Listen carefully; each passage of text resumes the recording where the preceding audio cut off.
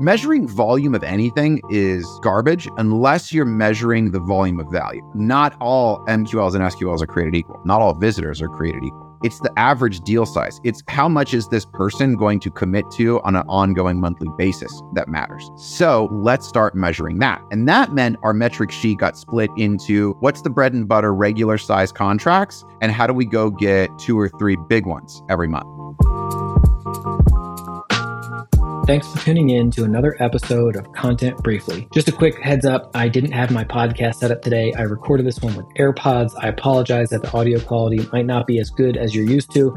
We'll be back on track for the next one. Today, I'm talking with Aaron Orendorff. He's the head of marketing at Recart and someone that I've run in the same circles with for a very long time, but never actually met. So this conversation kind of simultaneously felt like getting coffee with someone new for the very first time and also catching up with an old friend because we have a lot of shared history and shared connections. We talk a lot about his role at Recart, which is an SMS tool specifically for Shopify vendors. We talk about marketing within an ecosystem. We talk about his low volume, high impact content approach. We talk about platform native content for social. We talk about Recart's unique SaaS plus service model. We talk also about some of the lessons he learned from 4 years at the quote unquote mothership, aka Shopify, which has informed a lot of the work he's done since. And then we also talk about how he landed himself a byline in the New York Times, which is a pretty cool story. I think you'll really enjoy this episode. I'll get out of the way. Take care and thanks for listening. Also, just a quick reminder to check out the new and improved Superpath Slack group. It's now $20 a month. You can also get an annual discount. Your employer should probably cover it for you since it definitely counts as professional development. And I think what you'll find there is going to be really exciting. There's some really interesting high-level strategy discussions, in-depth conversations on things like people management and career development. Honestly, it's awesome. I'm enjoying being in there more than ever. I think you will too. If you want to check it out, just go to superpath.co/community and sign up there. Hey everybody, Jimmy from Superpath here with another episode of Content Briefly. I always say this, but I really am excited today to chat with Aaron Orendorff. We've run in the same circles for a long time, don't really know each other that well, so I'm excited to do this just because I'm excited to have some time to just chat and get to know you, and I'm really glad other people can benefit from this too. You're excited, I'm nervous.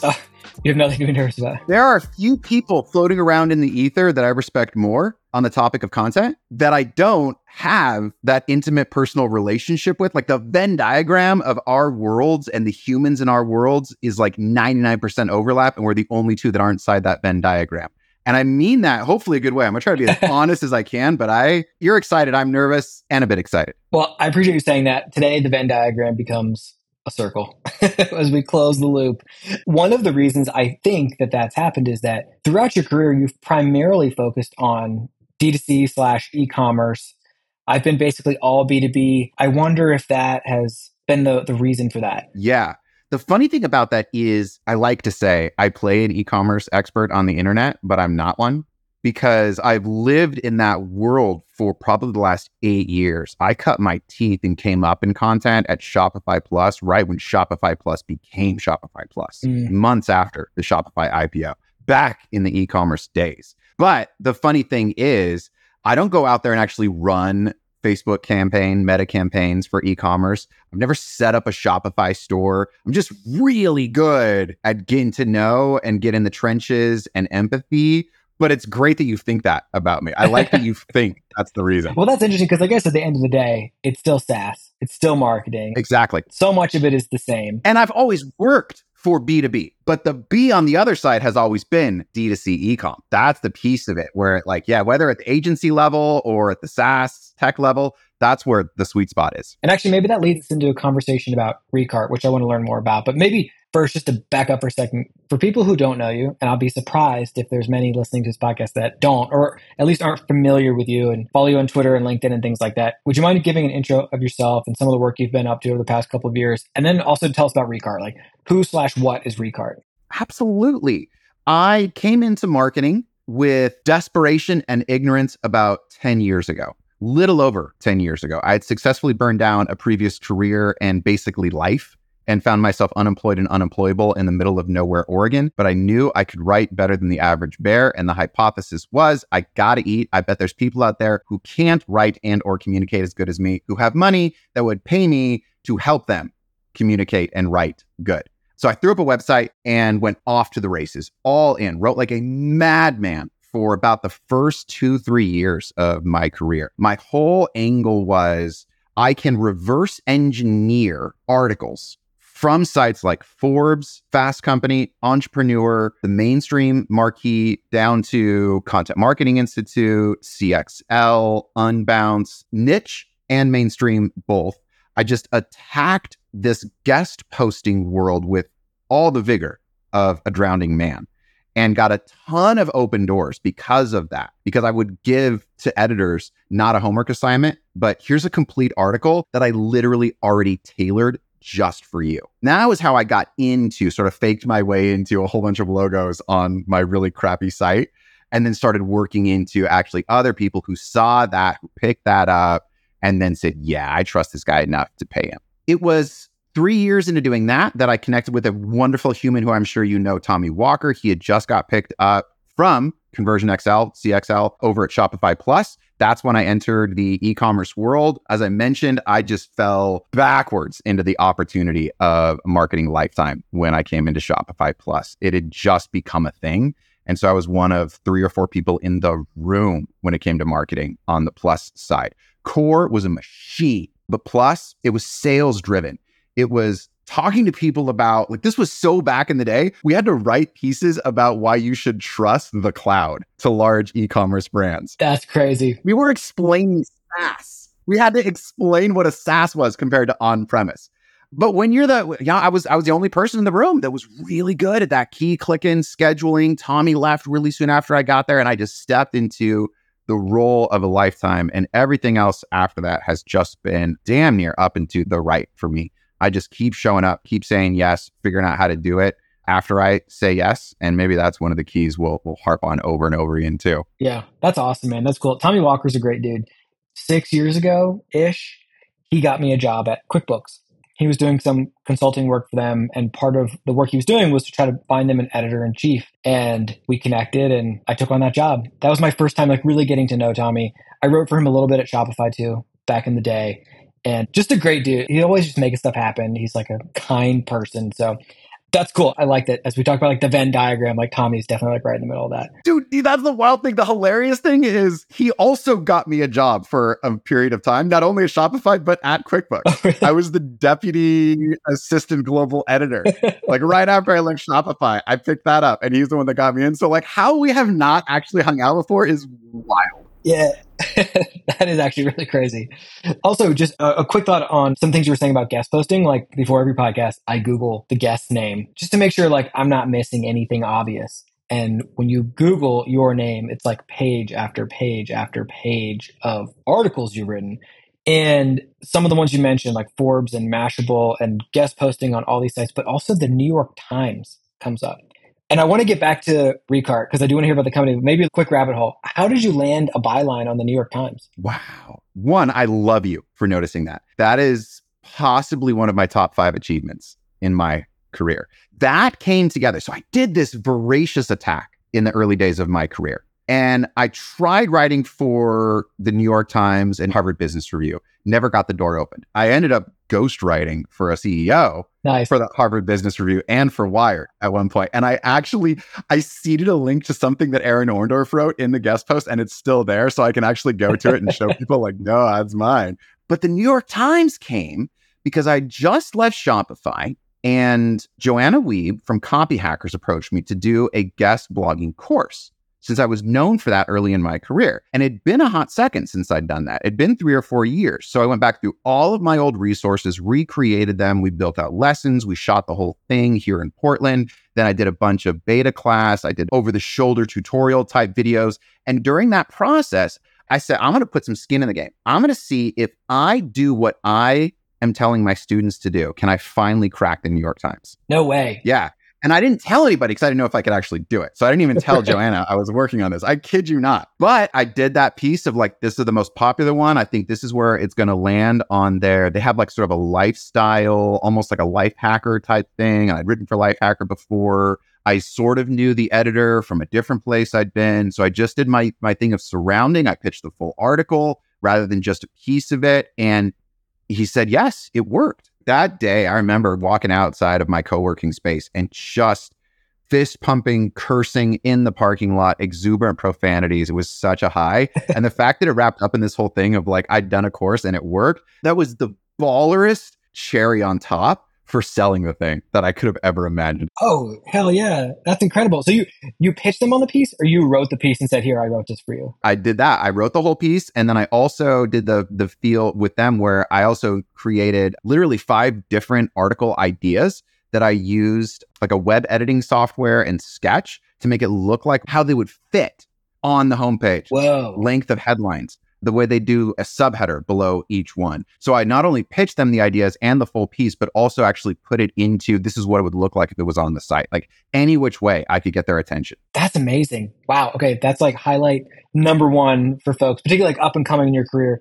I can't tell you how many pitches I get for the Superpath blog, which is just like I'll take your guest post. Sure. No red tape around here, but most of the emails that I get are like, I would love to write a piece for you about A, B, and C.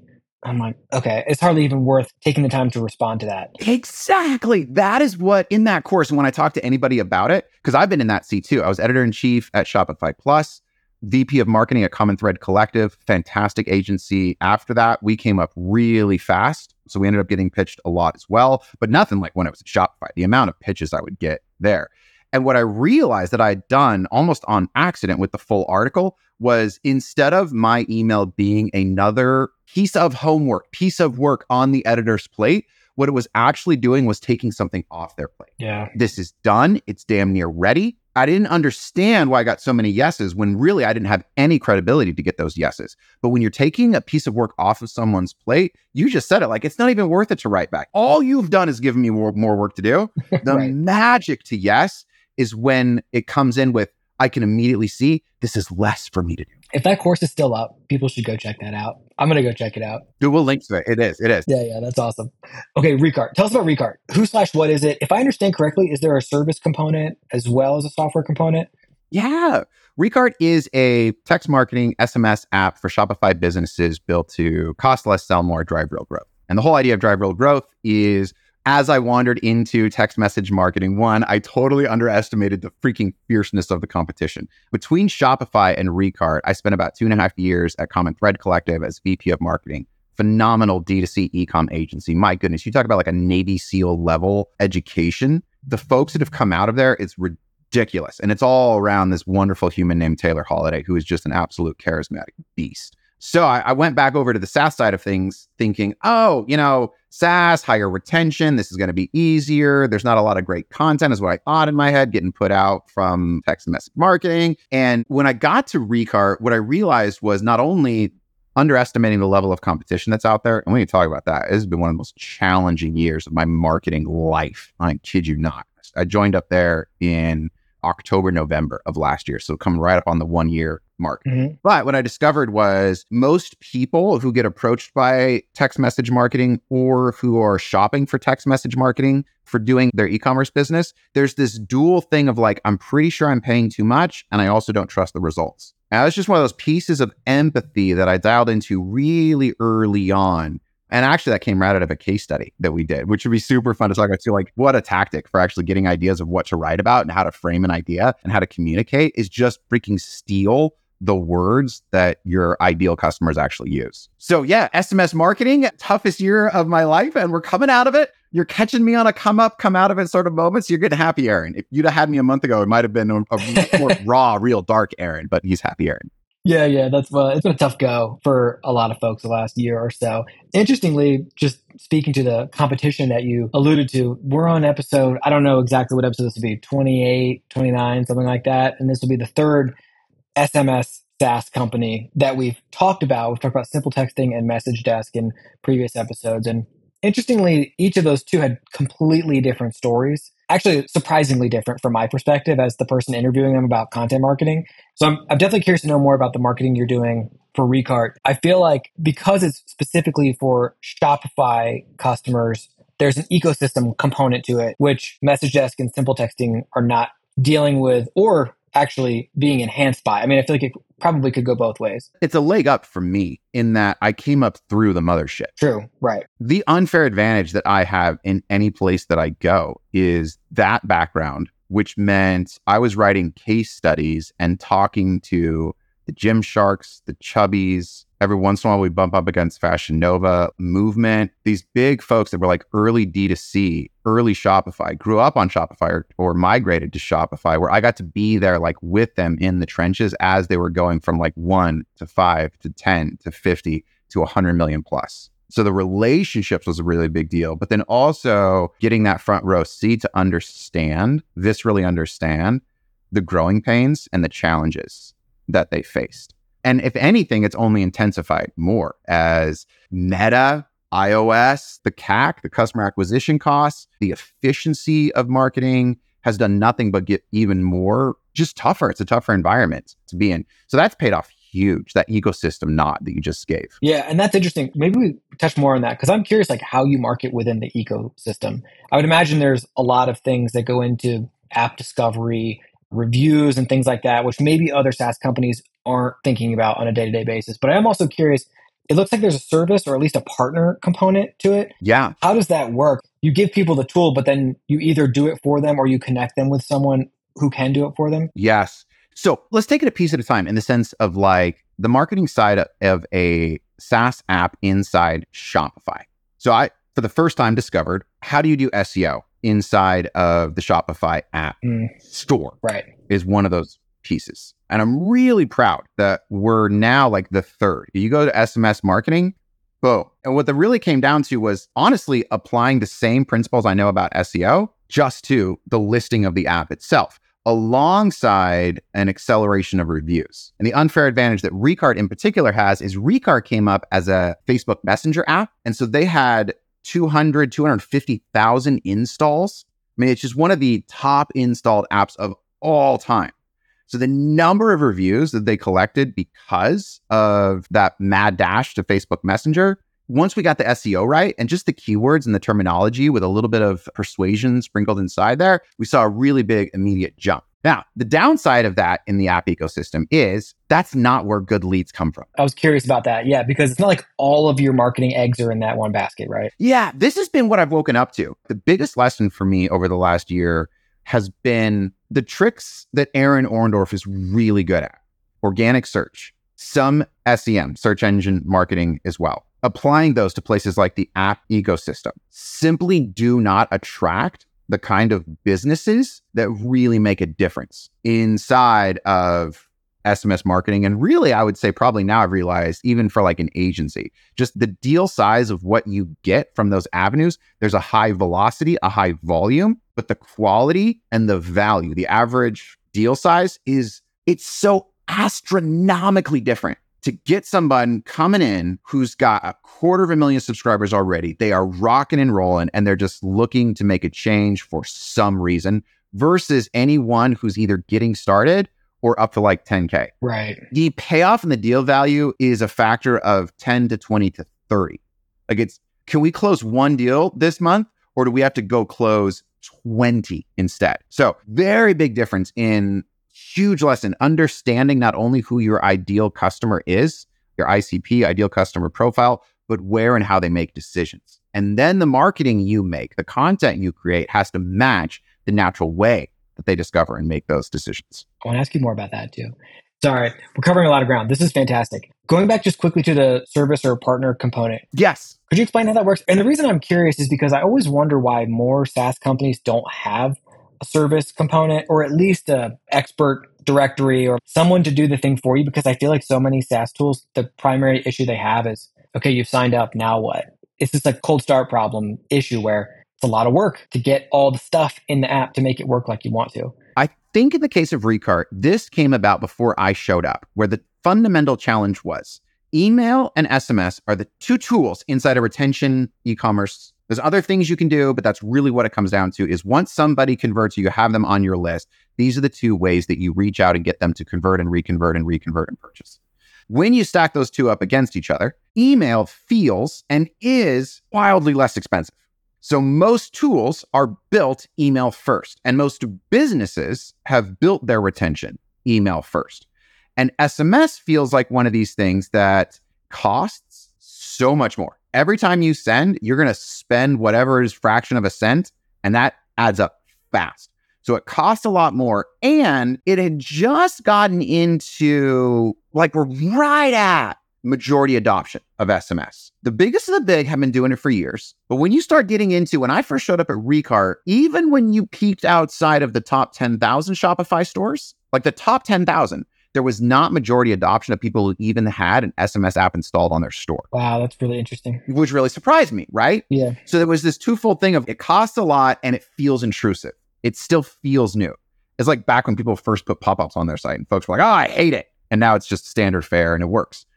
So Recart's answer to that was, if we don't do it for them, they're not going to send at the volume that, number one, proves the value of the channel, and two, actually makes us money. So it was a response to those challenges in the market, the need to meet them. And so they developed this fully managed service side where it was, you give us your marketing calendar, we will set up the campaigns to mirror them with SMS best practices and transformation. And when people did that at a regular cadence, then they caught the vision for, oh, our customers, far from not liking this, they actually take action. They're moved by it. They interact with us. It's very engaging. People are getting more and more used to interacting with brands on their phones. It's still like nowhere near as good as your friend texting you, right? Let's not pretend anything. So that's the fully managed service side of things, is it was an out of necessity. And so today the advantage is, because we built that into the process itself, as we add more and more brands and bigger brands to it, it's baked into our margins. We understand how to do it at scale. And I think that that's one of those unfair advantages of everyone else either has to charge more or just say we don't do it. Right. Whereas we still only charge. The only thing anyone ever pays for is text messages. Oh, whoa, really? It's it. Yes. That's so interesting. I thought for sure you would say that there's an additional fee. It's like targeted towards like larger customers. And that's super interesting because I feel like, I mean, I'm not the right use case, but like I like to play around with new SaaS tools. And anytime I fire up a new one, I'm like, I kind of see how this could work, but am I really going to invest the time to get the ROI out of it? Like it's hard to do. I had a call just last week about moving our email platform to a tool that I believe is quite a bit better than the one we're using now. But I'm like, if you moved it for me, I would do it. But I'm not going to move all this stuff myself. It's too much work. Dude, and you have just identified the opportunity and the challenge of my marketing life. The challenge is I sell a replacement, not an add-on.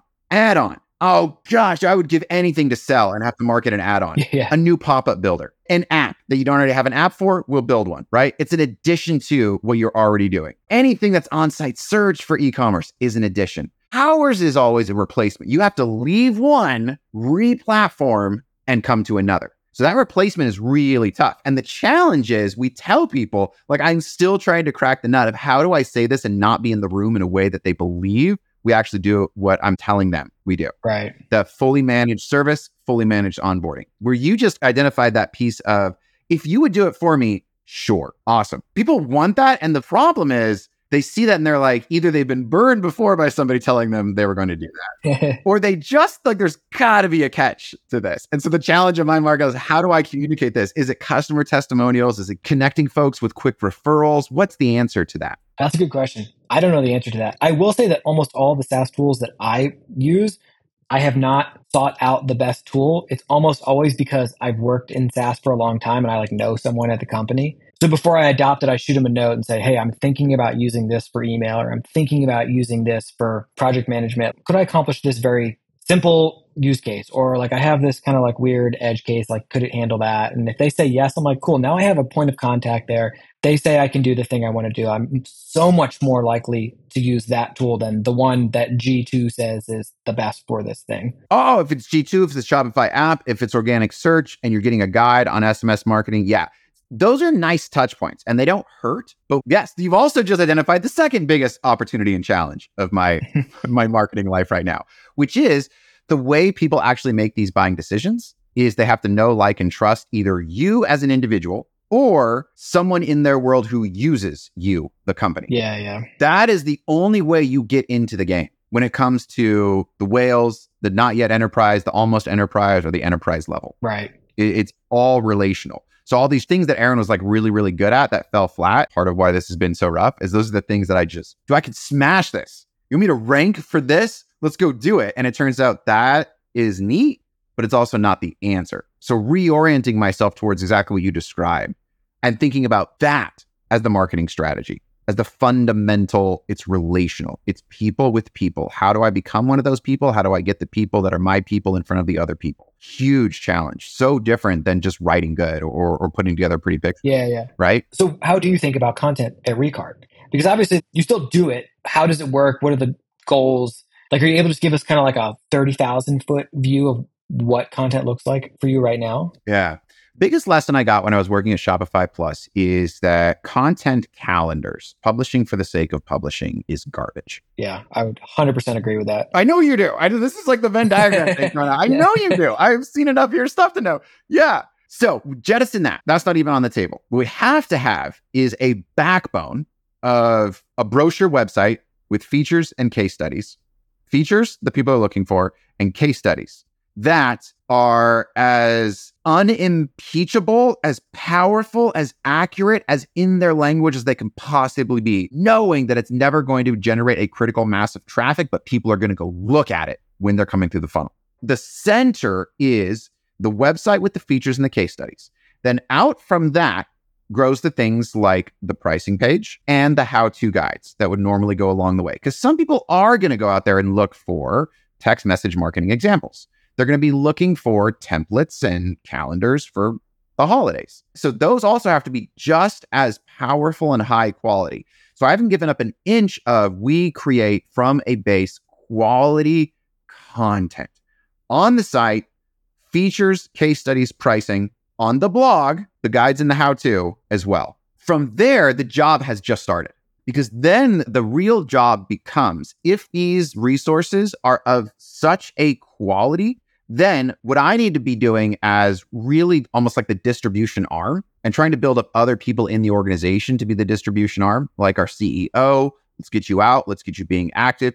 You have to be able to treat these as a repository to constantly be pulling from, so you have so much ammunition to go out there in the world with. That's the real power of it. And if that disconnect becomes the power of it is people are going to naturally come and discover it via search or even through paid efforts, it's going to fall flat. What it has to be is the quality matters even more so it can be quickly pulled from and put out there into the world via our distribution arms, X, LinkedIn, a little bit of Instagram, some YouTube, but it's always the personality that's putting it out. Right. Something you just said reminded me of a few episodes ago. We spoke with a woman named Ashley Stewart, and she's a UX writer for Ogilvy. So she works with big brands on creating digital experiences for their prospective customers. And what was so interesting about talking to her was like, she never has to worry about getting people to the experience, only the experience itself. And I was just sort of thinking about that. And I was like, how wonderful would it be if you could write content through that same lens where it's like, okay, just forget for a minute about the gimmicks and the algorithms you need to get people here. Once they're here, just make it really nice. Make it easy, make it enjoyable, entertaining, educational, whatever the goal of the piece is, just do that. What you said made me think of that, right? Because you're saying like, you need all the stuff. Like it has to be there because it's as people enter the site from the many different places that they already are going to enter it from anyways, you have all this stuff ready for them, you know? And so if you create it with that in mind, as opposed to like what gimmick could we employ to get them here, it just creates such a nicer experience for people. It does, but I'm also wildly jealous. Yeah, me too. I would love to just create the thing. Oh my gosh, if you could just lock me in a cave and let me out every 2 weeks with this beautiful best thing. That's like the when Aaron grows up dream job, is to actually have some situation where that's it. There's a whole army going out there doing distribution. But that's where the real fight is. The real fight is in distribution. Now, the thing you're distributing can't suck. In fact, it's got to be really, really good. Yeah. And it's got to pass all those instantaneous, is this BS that people are going to bring to the experience as well, which takes a lot of empathy and understanding the challenges and the language and using the language right.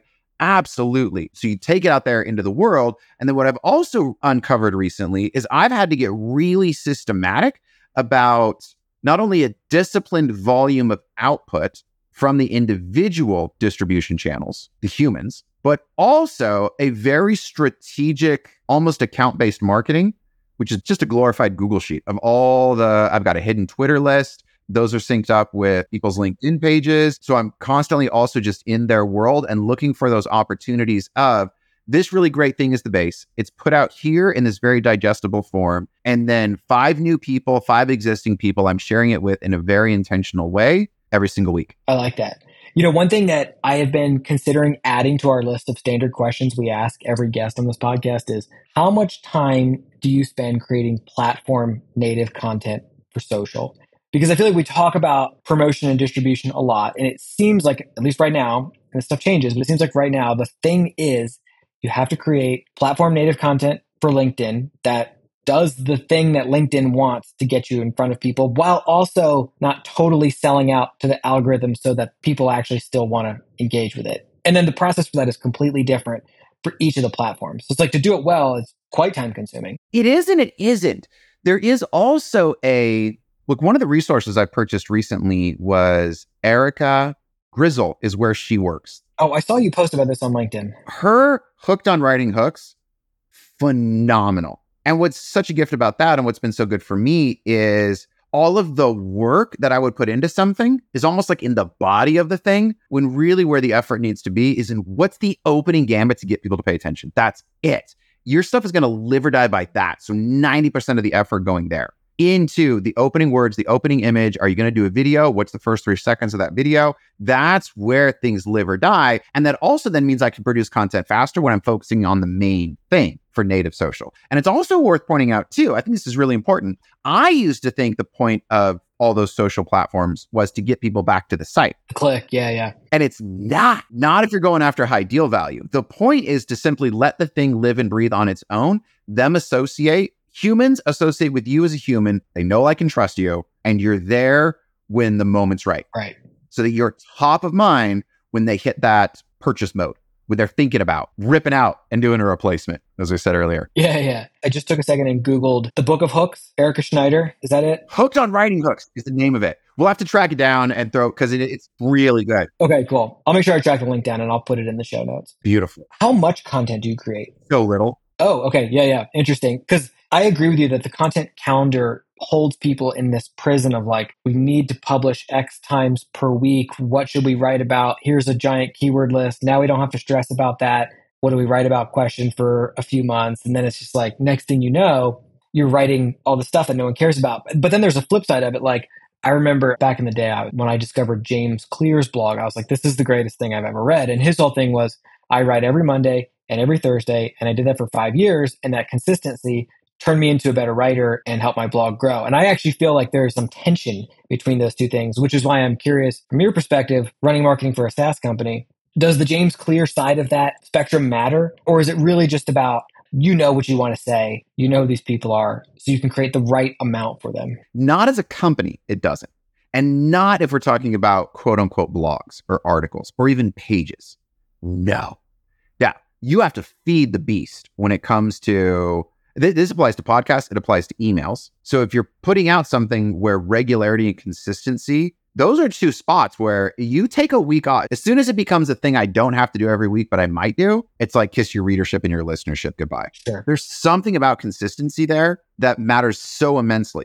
And it's similar to the James Clear example, where when you're coming up as a personality, if that's your outlet, then yes, that's how you start getting people to show up and listen because they're listening or they're reading you. As a company, no. And I laugh because I am so good at making it look like I produce a lot of content. Oh, yeah. That's the funny thing. People think I produce a lot of content. Tell me about that. Recart has put out 1 refreshed blog post for Black Friday this year and 1 guest post that we really liked somebody and they were doing it on email and SMS overlapping strategy. Anything else has just been updated here and there, tweaked.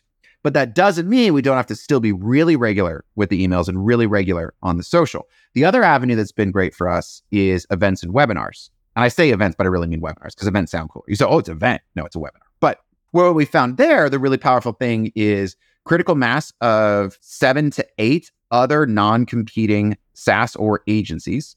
Critical mass means you have 2 to 3 bringers, signer-uppers, people with banger email lists who can drive 100 or plus signups to the thing.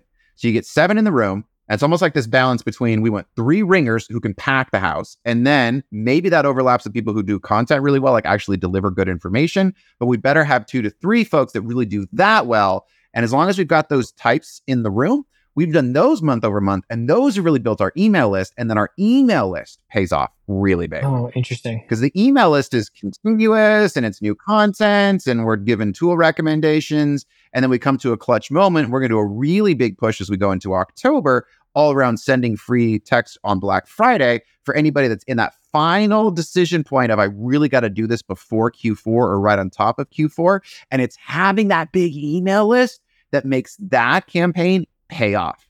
So it's like we do all the events to build the email list and not lose them, so that during big moments, we have a lot of folks we can reach out to with a very specific, timely offer. Do you have a lean marketing team? And the reason I ask that is because sometimes bloated marketing teams just produce tons of content because there's like people around to do it. And then sometimes leaner teams, like they're just much, they work smarter, not harder. Super lean. Yeah, it's myself, growth marketer named Kat. She's out of Serbia, and she is just a wonderful human. She's the antithesis of me. She is I'm just going to go do things. And it scares me sometimes how much she just goes and does. Like when we had to update, so we had to set this whole foundation for the website. So we had to produce a lot of content when I first came in. And what I realized was, if Kat's on the assignment, new pages are just going to appear. That's great. And old pages are just going to disappear. Unless I am out there with her and editing things like damn near live with her. And you know what? I needed that. It made me so uncomfortable. But at that moment, there's a bias to action, a ferocity towards action. And she's also just a really creative thinker about the different ways we can slice and dice our big email list based on the size of the business, what we know about the business, the vertical, how engaged are they with us. She's creating this whole, what she calls the abandoned cart sequence on our website right now, where someone visited what we call a high intent page. They're going to get outreached by her, and she just builds it. She's a growth marketer, and I love her for it. And then I've got another member of my team, Isla, who's sort of like my content soulmate, where she's the one I can really lean on for polished email. She was clutch when we were making all of these new articles that we had to set the foundation for. It's the three of us. That's it. That's fascinating. I think it's actually really cool that it looks like you produce a lot of content, but actually don't. I think that's actually a fantastic strategy, because it's not like people are like refreshing your website waiting for new stuff. Like they see things on social, they get the emails, right? So it's like it doesn't have to be net new every single time. But that does change the things that you're measuring, I would think, right? Because if you produce a lot of content, you're almost forced to measure traffic or other kind of like top level metrics, the number of organic sessions, the total amount of traffic and things like that. And I do wonder if you produce less of it, that it refocuses you on a different set of metrics. What metrics do you really care about? It's both. Oh my gosh, that is so insightful. You're right. When you produce a lot, you're forced to measure something different that validates the fact that you're doing what you're doing is the right thing that you're doing. Right. And then you can never slow down because the numbers will drop. But the same is also true is if that's what you're told to measure, you're almost bound to create that strategy of, traffic matters? Okay. No, dude. Okay. So when I first got to Recart, I measured traffic, really disciplined channels, search engine ranking, mad SEM rush and SEMrush, Ahrefs fan. And then I measured MQLs because I wanted to know these first few to then figure out where are the marketing qualified leads coming from. And then we leaned into, we should also probably measure sales qualified leads. Those are the people that don't just book a demo and they're actually qualified of the right size, but go forth from the demo into either negotiation in progress or a trial. So that was about as far down into the funnels I went with sales qualified leads. And then what we woke up to was measuring volume of anything is garbage unless you're measuring the volume of value. Because it's like I said about not all MQLs and SQLs are created equal. Not all visitors are created equal. It's the average deal size. It's how much is this person going to commit to on an ongoing monthly basis that matters. So let's start measuring that. And that meant our metric sheet got split into what's the bread and butter regular size contracts and how do we go get 2 or 3 big ones every month. All right. So we actually had 2 different paths for that we were measuring. And now we've scrapped all of that. And literally the only thing we're measuring is closed won value followed by active deal value. That's it. Meaning like the potential amount of revenue in the pipeline. Yeah. And so we use HubSpot. So it's really easy to say, what's the total value that was closed this month? Contractual. What's the expected value of those accounts expanding? Because they expand by about 150 to sometimes 200% over a 12-month period. As the businesses grow, they send more, so they increase in value compared to their contractual value. But then right behind that is also looking at the pipeline for what are the percentage that are in progress, in trial, and in negotiation? What's the total deal value of those 3 stages of the pipeline? We're just measuring money. That's all we measure. We measure money. Yeah, all good metrics have a dollar sign before them. But that means that the tactics we have to deploy have to be our best bets. Like the actual activity doesn't change. You still have to go and do things. So what do you do? Because you've got to have these like two extremes of like measuring the money. What did we actually close versus what am I going to do today? It's Wednesday. What's the most important thing if I have to make a choice? Yeah. Right. So all of the activities then are trying to triangulate against where we're seeing the most realized value. Does that mean that most of your best customers are coming in through sales, through a demo, or is there a freemium or kind of like PLG style approach also? No, they're coming through account-based marketing, which is a fancy way for Aaron and Shoma's Google Sheet and referrals. And the referrals are like Shoma's side of things, our CEO, great existing relationships. The big brands that we serve well, and he is in the mix with their CEOs. It really is staggering to me how, for an SMS app, the level of trust and involvement he has at the C level with these businesses. So that avenue then becomes, how do we use those in a systematic fashion to, if what Aaron's really good at is being the distribution cannon and seeding all of these relationships, and our CEO's side of things, and I would say our head of success is getting into this vein as well now. We're like catching the vision for that. I'd love to see our CTO start doing it as well, of what's their superpower in the relational realm. That's what we're really going after and trying to say, what are the activities that we can do this week that lead to these outcomes? Got it. Based on where the person's best skills are. Got it. That makes sense. If I were running a content team right now, I would want to be driving readers to salespeople. I talk to a lot of folks whose companies have like wholeheartedly embraced product-led growth. And it felt like it seemed really exciting at first. And now I almost feel like a little bit bad for them because the volume requirements are so enormous. Yeah. To get enough people on the site to convert 1% of them into a freemium version or free trial, and then 2% of those. And it's actually a tough game, whereas I would much rather, I mean, this is just a personal thing. It's not a better or worse thing. I would so much rather work in a lower volume, higher contract value scenario and send folks to sales. Yes, because you're right. Product-led is so volume dependent. Like you gotta put more people into the top of the funnel because some are going to go to the middle, and then it goes into the trial, and then it goes into, and then you're also betting on the fact that we can also have a really sophisticated way of identifying the value that they're not using to then get a bigger contract. And it's all dependent on volume. So if you've got a big volume, like for a Canva or something, I'm sure product-led growth is the jam. Yeah. Even for someone like SEMrush and the Ahrefs, like, yeah, that's the jam, is really continue. Like I was just messing around with the Ahrefs and I swear the broken backlinks report used to be free and now they want me to pay more for it and I'm about to. That's product-led growth.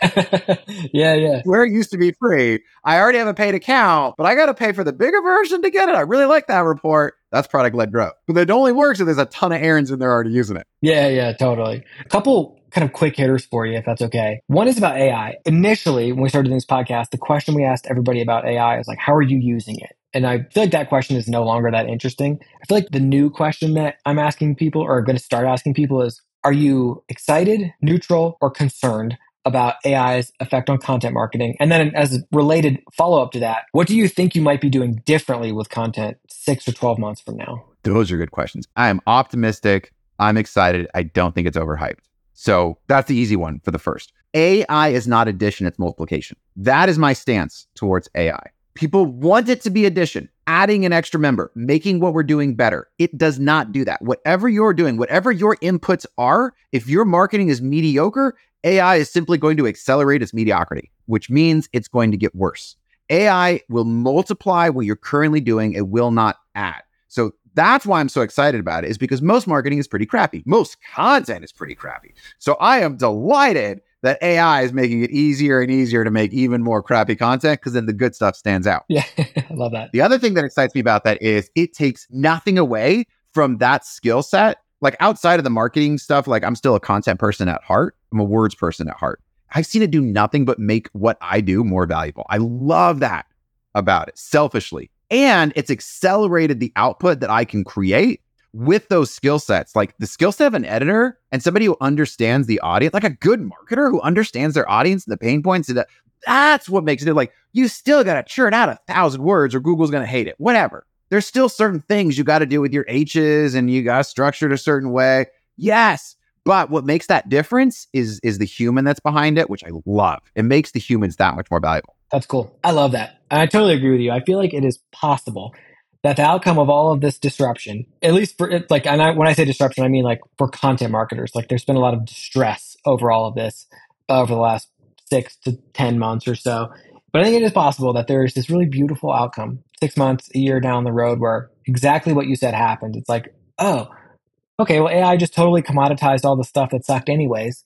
So now we're all just sort of free to try to create our absolute best work instead of just being so wrapped up and beholden to these algorithms that for a long time we've all, for better or worse, been chained to because that's how you get people on the site. Now, as far as what we're going to be doing in 6 to 12 months, if I was any sort of rote coder or designer, I'd be freaked out. That's what I see 6 to 12 months. Like right now, it feels so dangerous to like let AI into a Shopify store, let AI into Webflow, let AI into a WordPress site, to just be like, yeah, this is the thing I want you to do. Go do it. That scares me. Like right now, it's all of the code stuff I need to do. I'm either outsourcing it or I'm just asking and getting the right answer, testing it and implementing it myself. I think the big breakthrough is going to be once it reaches a point of credibility where you got something native on all of those sites. You're like, go fix this and do this. And it says, this is what you want to do. Are you sure? Yep. That I think is going to be in 6 to 12 months. A big unlock of those people that can get there first is going to be a really, like if Shopify can get there first, that's a big deal for helping out their businesses. That's really interesting and very cool. And this has been awesome. I'm just like so appreciative that you took the time, that we were able to do this. I feel like we're friends now. You know, like I always like to start the show off being like, okay, I'm either talking to a friend because I know them, or I sort of cue it up by saying like, okay, I'm talking to my new friend. And I genuinely mean that. Like, it's nice to talk to people on this medium. And like, yes, we produce something that hopefully people can learn from and apply to their day-to-day job in some way. But, you know, selfishly, I'm just grateful for the opportunity to get to know you better. I was covered in nerves when I came in with some excitement. This has been delightful. My nerves have gone away. I feel like I'm, a friend. I don't know. Dear listener, I hope you got those warm vibes as well. And I really do hope it's been helpful. But selfishly, on the back end of this, I'm really grateful to have gotten into a room with you. Finally. This is a big deal. I appreciate it. Yeah, no, I appreciate you, man. Where can we send folks to connect with you? Obviously, we'll send them to Recart. Now that you've learned a little bit about Recart's marketing, like go look at it. Go see what it's like. So we send people there. Anywhere else we can send folks to check out Recart stuff or your personal stuff? Then go to either at Aaron Orendorff on Twitter, X, whatever we're calling it these days. I'm also Aaron Orendorff on LinkedIn. I'm super low-hanging fruit. And if you want to get into my world, go find something wrong or off with the Recart site or some sort of piece of feedback and bring that into the DMs. That will warm my heart. I am so grateful when people take that level of, it's not bothersome, it's really helpful, and you will instantly endear yourself to me. If for whatever reason you want to be endeared to me, you will. Cool. I love that. I would encourage people to definitely check that out. Go follow Aaron on his social stuff. We'll link to that in the show notes. Aaron, thanks so much, man. Right back at you, sir. Thank you. Take care.